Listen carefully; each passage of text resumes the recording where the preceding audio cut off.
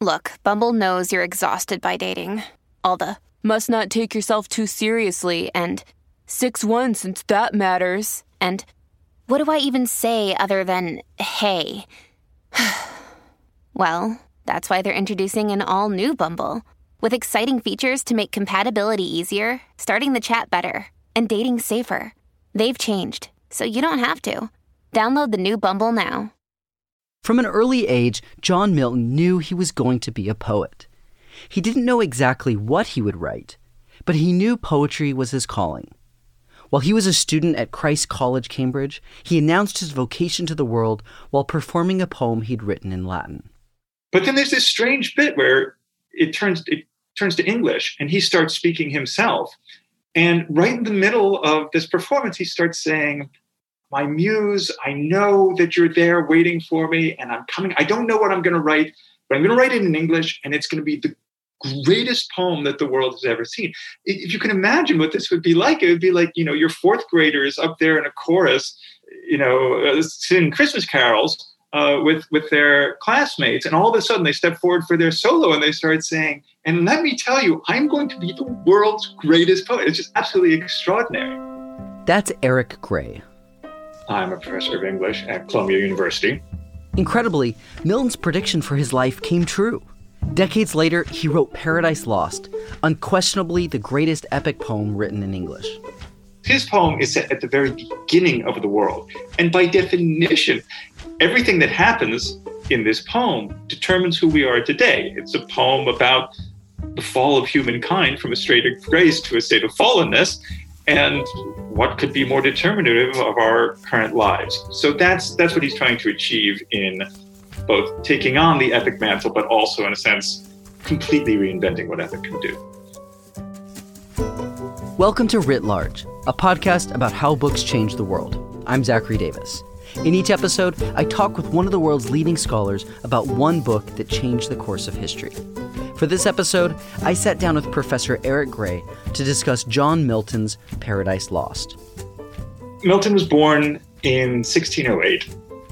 His father was a scrivener, which is to say something like a lawyer, and made enough money to get his son John a very good education. Milton went on to Cambridge to study there and was extraordinarily gifted in languages. Milton studied Latin, Greek, Italian, Hebrew, French, Spanish, and Dutch. But his interests went beyond languages.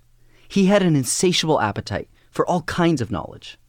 And so he was reading voraciously in everything, in the classics, in science. When he traveled to the continent, he met Galileo. He was very interested in everything. There was really no area of human knowledge that Milton was not interested in and that he did not become conversant in. But his real love was for the classics and specifically classical poetry. And so by the time he was at university, so in his late teens, he already knew that he wanted to be a poet. Milton was also on track to become a minister in the Anglican Church. But near the end of his academic studies, he decided against putting on the clerical collar. Milton realized how much he prized freedom of thought, and he increasingly disliked the hierarchy of the established church. Instead, he turned his full attention to his original calling, poetry. Milton decided, if I really am going to be the greatest, I have to study. And so after he finished his education, because his father had the means to support him, Milton simply retired and lived at his father's house and spent 6 years doing nothing but studying in order to prepare himself for his calling as a poet. Milton spent 3 years studying theology, philosophy, history, literature, science, and politics. In the late 1630s, he went on the famous Grand Tour of France and Italy, where he was able to visit the places and experience the religious traditions he'd been reading about during his studies. When he returned to England, he found his country in crisis. In the 1640s and 1650s, England had a civil war. This war was both religious and political. The main dispute was over how England, Scotland, and Ireland should be governed. The war was between two parties, the Royalists, who supported the monarchical rule of King Charles I, and the parliamentarians, who supported a more democratic rule. Although both parties supported Protestantism, they had competing interpretations of it. King Charles was in favor of a more ritualistic, hierarchical church, similar to the Catholic Church. The Parliament had a great deal of affinity for a much more Protestant, indeed Puritan, non-hierarchical church, and at the same time for a greater role in Parliament, of Parliament, as opposed to simple royal dictate. And Milton was very much on one side. This isn't a background to Paradise Lost. This is the foreground to Milton's life. Milton sided with the parliamentarians. The war ended with the execution of King Charles I, the exile of his son Charles II, and the establishment of the English Commonwealth. The new government was led by a man named Oliver Cromwell, who ruled for the next 11 years until his death. At this point, Milton changed career paths again. By the time Milton undertook his position working for Oliver Cromwell and the British Commonwealth, he had published only one fairly slender book of poems in 1645, a bunch of Latin poems, and then a group of English poems, all of them extraordinarily good, but only one example of each genre. So there's one elegy in there, there's one hymn, there's several sonnets, there's one masque, which is like a play. They're all very good, but again, it's a relatively slender volume, which makes it all the more extraordinary that he gives up, or at least he postpones, what he had always known to be his vocation, his poetic vocation, in order to undertake this job and this other calling, which was to defend, as he saw it, to defend religious and political liberty. This position combined Milton's political interests with his love of languages. He wrote the public defenses of the regicide of the killing of the king that was read by all of Europe. But a lot of it was just translating correspondence into Latin. But he didn't put his aspirations aside entirely. Even while he was working for the government, Milton was still thinking about the great poem he would write. When Milton set out to write an epic poem, he had in mind a long tradition that starts with Homer. And for Homer, epic was about the heroic actions of those who are, in some sense, greater than we are. Something set in the past that determines who we are today and sets a model for who we are. And that was reinforced and indeed, in a sense, changed by Homer's great successor in Latin, namely Virgil, who made his epic, the Aeneid, something that has direct historical importance, right? So if Homer's heroes might serve as a model for us, Virgil's hero, Aeneas, actually made us who we are because he founded, according to the epic, he founded Rome. And Rome and the Roman Empire, at least when Virgil was writing, and in a way this is still true for the Western world, determined the shape of, our laws, our governments, and so on. But Milton doesn't just want to sit among Homer and Virgil, he wants to surpass them. And he believes the way to do this is to set his poem long before the epics of the classical world. What do we know about when he first got the kind of frame or the conception of Paradise Lost, and when did he begin working on the text itself? First, he outlines all the different subjects that might be worthy of his attention. Many of them are biblical, many of them from very minor, what we would consider minor parts of the Bible. He also considered writing about King Arthur because this was going to be the great English epic. He was writing in English rather than Latin. And then he thought of Adam Unparadised. That was the title that he gave it. And he outlined a 5-act version of Adam Unparadised in the 1640s. So obviously he had an idea of what it was going to be. While Milton was working for the Commonwealth, Oliver Cromwell's health was deteriorating.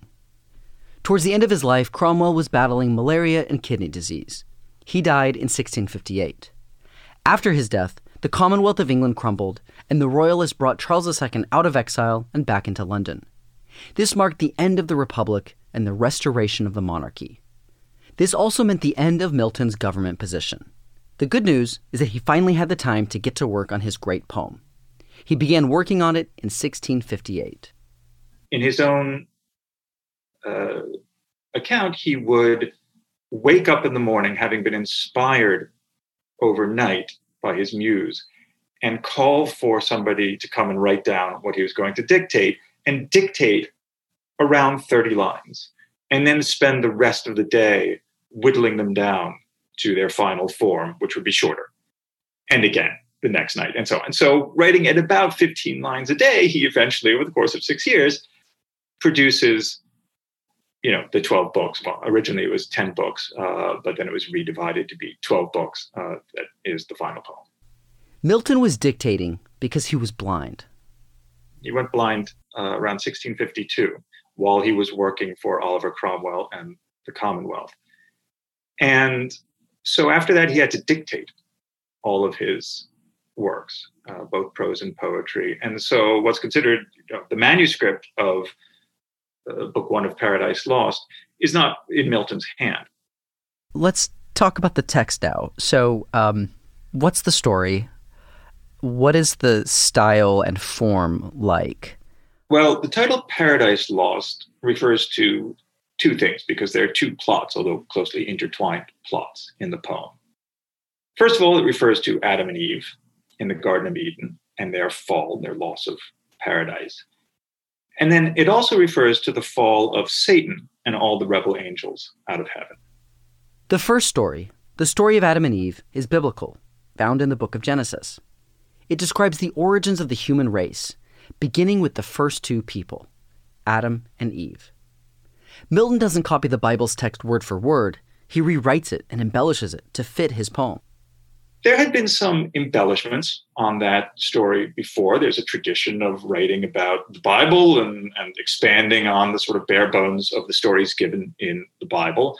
And that's a very old tradition, and it flourished in Europe all the way through, medieval and Renaissance literature. But there really hadn't been a retelling of the Adam and Eve story quite as detailed and quite as magnificent as Milton's. So Milton wasn't the first to retell the story of Adam and Eve, but his version of the story has had a profound impact on future retellings. I remember once being in a lecture course on the Bibles, on the English Bible, English translations of the Bible. And the very first assignment was read the first 3 chapters of Genesis. And at the first class, the teacher said, okay, who wants to tell us the story of what you just read last night, what you read last night? A student raised his hand and he stood up and he said, well, Adam and Eve are in the garden, and then Satan comes and says you should eat this apple, and they do, and they fall. Which, of course, is not what happens at all. There is no Satan in this story. The serpent tells them to do this. There's no mention of the devil at all. But the fact is, Milton has made the story of Satan tempting Eve so familiar to English readers that you can read, this young man had read the opening chapters of the Bible, and yet he couldn't see what was in front of him, which is that Satan is not mentioned. The other story, the story of Satan and the rebel angels, isn't actually in the Bible at all. It's something that had grown up. It's not Milton's invention, but it had grown up over the course of centuries based on a few passages in the Hebrew Bible and then a longer passage in the book of Revelation in the New Testament. And that story has nevertheless become so ingrained, and especially Milton's version has become so ingrained, that there are probably a lot of people who don't know that that story isn't in the Bible. These two stories of Adam and Eve and the fall of Satan take place simultaneously and are woven together. What is the plot of the rest of those two stories? The story, which is not Milton's invention, but which he elaborates on, is that there was an archangel, one of the greatest and most powerful of the angels, named Lucifer, who at a certain point became jealous of God. And specifically, Milton's version became jealous of the Son of God. So in Milton's version, we're introduced to the Son of God long before he is incarnated as Jesus. And he sits at the right hand of his Father and rules over the angels. And there's a moment specifically where God says to the angels, this is my son, and I am anointing him this day, and he will rule over you. And most of the angels take this as common sense. This is the way it's always been, and this is simply this celebration of the Godhead of the Son. Whereas this one angel, known, is not actually named as such in the poem, but who is generally known as Lucifer before his fall, takes umbrage at this and calls all of his own, he rules over 1/3 of heaven's hosts, and he calls them all to a secret council and says, this is an attack on us, on our liberties, and therefore we are going to wage war against God because he is trying to usurp us. This is a usurpation. Lucifer believed that God was acting like a tyrant and went to war against him. The war in heaven is described, and then Satan with all of his crew fall. Now he is known as Satan, and they all have new names as well. Their old names in heaven are erased, and they fall into this fiery pit, this gulf that God has created specifically to receive them. So he is the antagonist of the poem, and yet to many readers, he is also the hero of the poem. For Lucifer's character, Milton was able to draw from his own life experiences of rebellion. Milton had spent, 15 years before starting Paradise Lost, rebelling against a king and defending the right of oppressed subjects to rebel against a king and to overthrow that king because the king is trampling on their rights. Milton used Lucifer to illustrate how he and much of England felt under the monarchical rulership of King Charles I. And he puts all of his most powerful revolutionary rhetoric into the mouth of Satan and Satan's accomplices. It's extraordinarily stirring. If you ever want to start a revolution, you shouldn't quote from God in the poem, you should quote from Satan. And the reader's challenge in the poem is to see all of this extraordinarily powerful rhetoric, which in a sense is true, would be true. The defenses of liberty that Satan mouths are admirable. They're simply inapplicable. Satan is admirable in his fight for liberty against God in the same way Milton and the parliamentarians were admirable in their fight for liberty against Charles I. But what makes Satan such a complex and difficult character is the fact that God and Charles I have very different levels of power.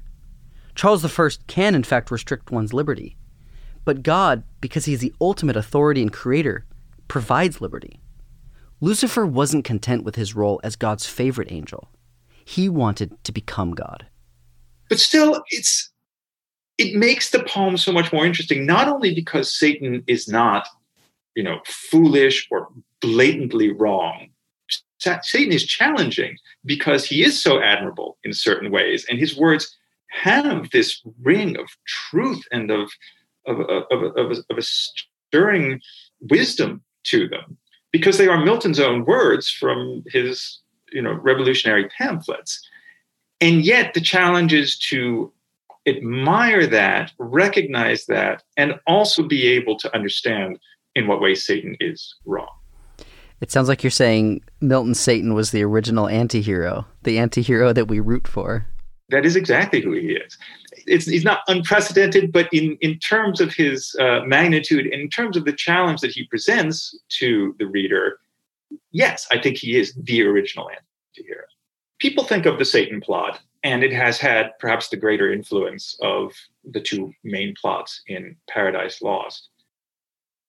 I think to readers nowadays, the real surprise is coming across the Adam and Eve plot, because Adam and Eve, we don't get much of a sense of their relationship to each other, of their life together between, before the fall or even much after it, from Genesis. Genesis gives us very little. And there's much less elaboration in the iconography and the stories surrounding Adam and Eve before Milton than there is of the Satan story.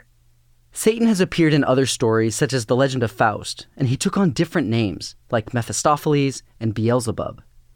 But Milton really breathed new life into the Adam and Eve story and helped paint a more detailed picture of their lives before the fall. the richness of the portrayal of Adam and Eve is one of the glories of the poem.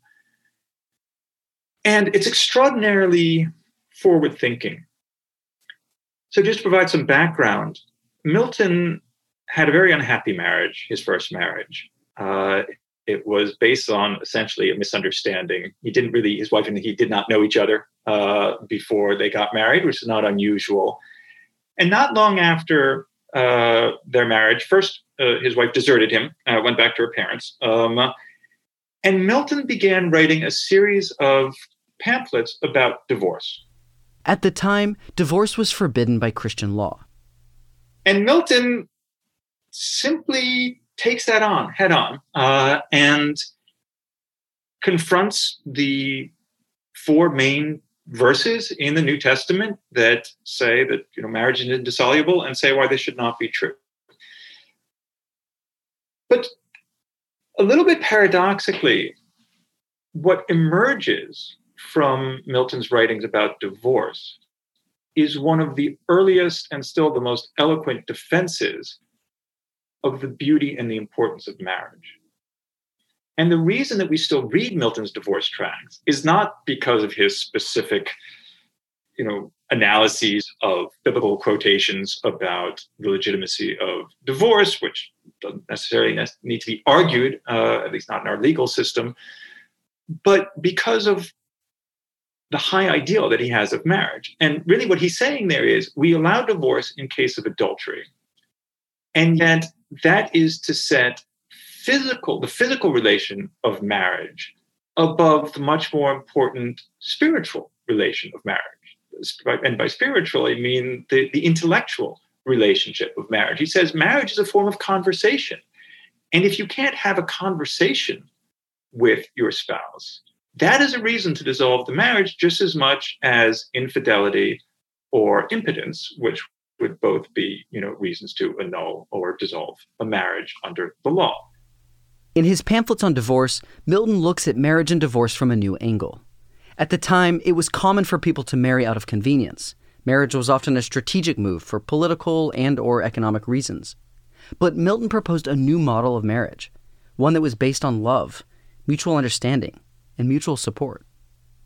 And that's what's represented in Adam and Eve. They have long conversations. And it's true that according to the understanding of the day and to, the explicit prescriptions of the Bible as he understood it, Eve is subordinated to Adam. Nevertheless, they interact as partners, not necessarily as equals, but as partners.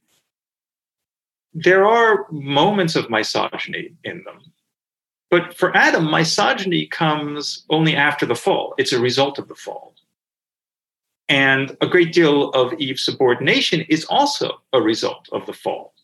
And that's simply in Genesis, where, part of the curse on Eve, besides her curse in childbearing, is, you will submit to your husband.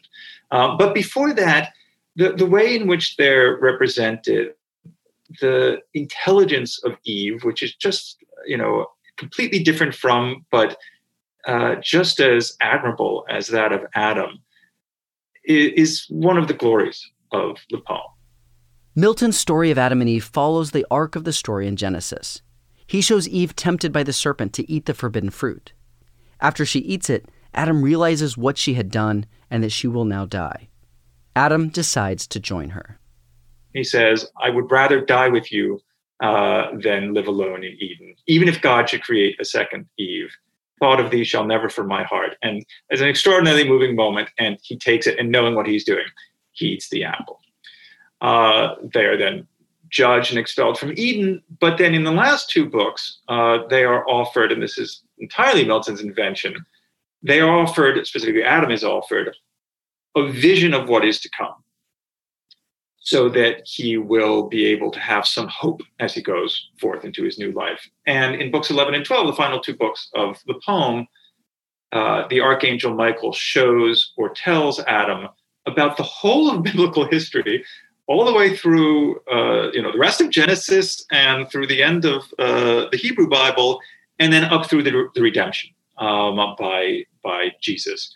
And so Adam is able to understand that in some ways his fall is a happy one, or at least has a happy outcome, because it leads to, in the end, the greater glory of God.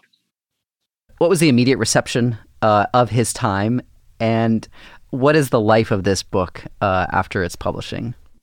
Paradise Lost was almost immediately recognized as being the great poem in English.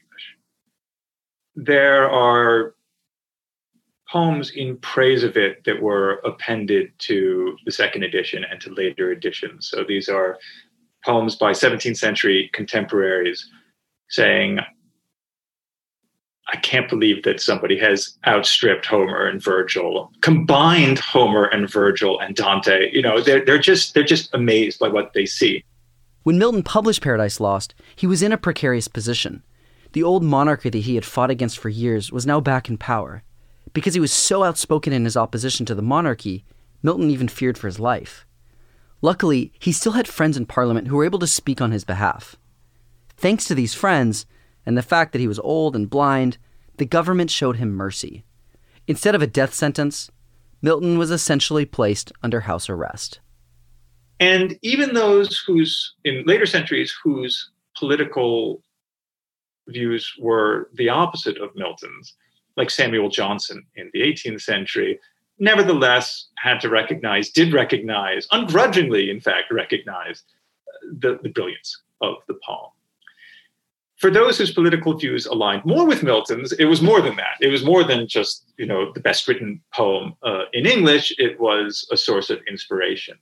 And so for the great Romantic poets of the turn of the 19th century, starting with William Blake, but also William Wordsworth, Lord Byron, Percy Shelley, and later John Keats, as well as for a host of women poets, Paradise Lost could very easily be seen, very rightly be seen, as a feminist poem.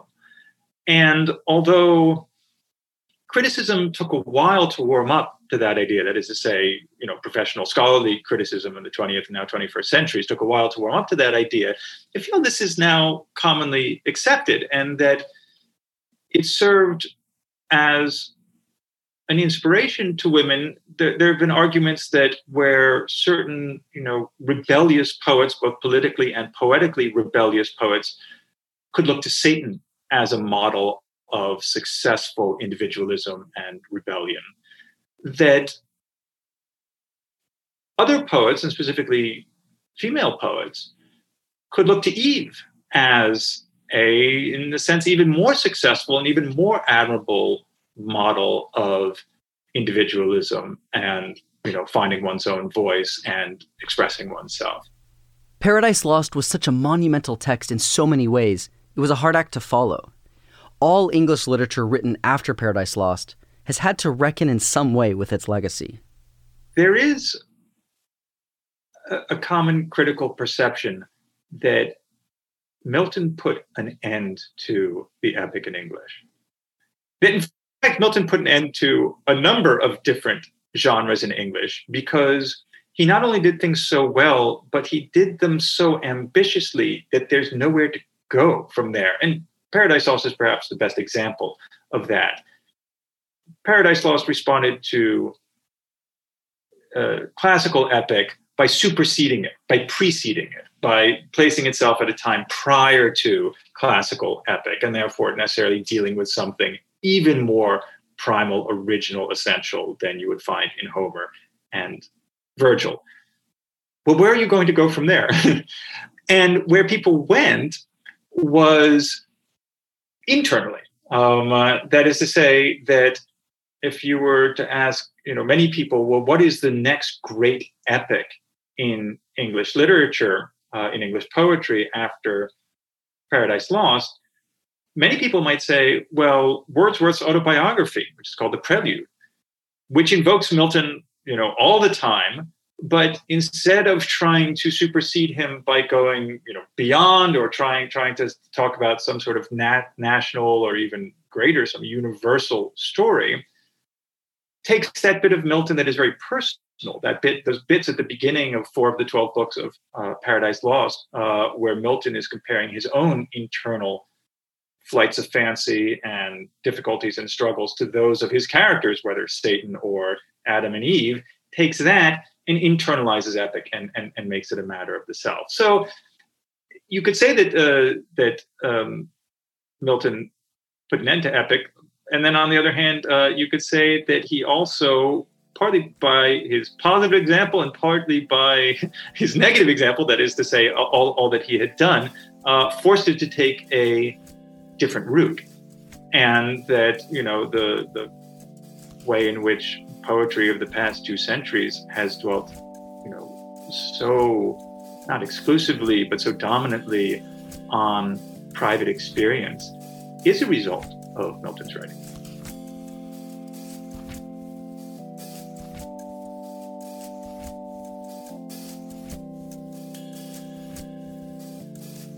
Writ Large is produced by Jack Pombriant, Liza French, and me, Zachary Davis. Script editing is by Galen Beebe.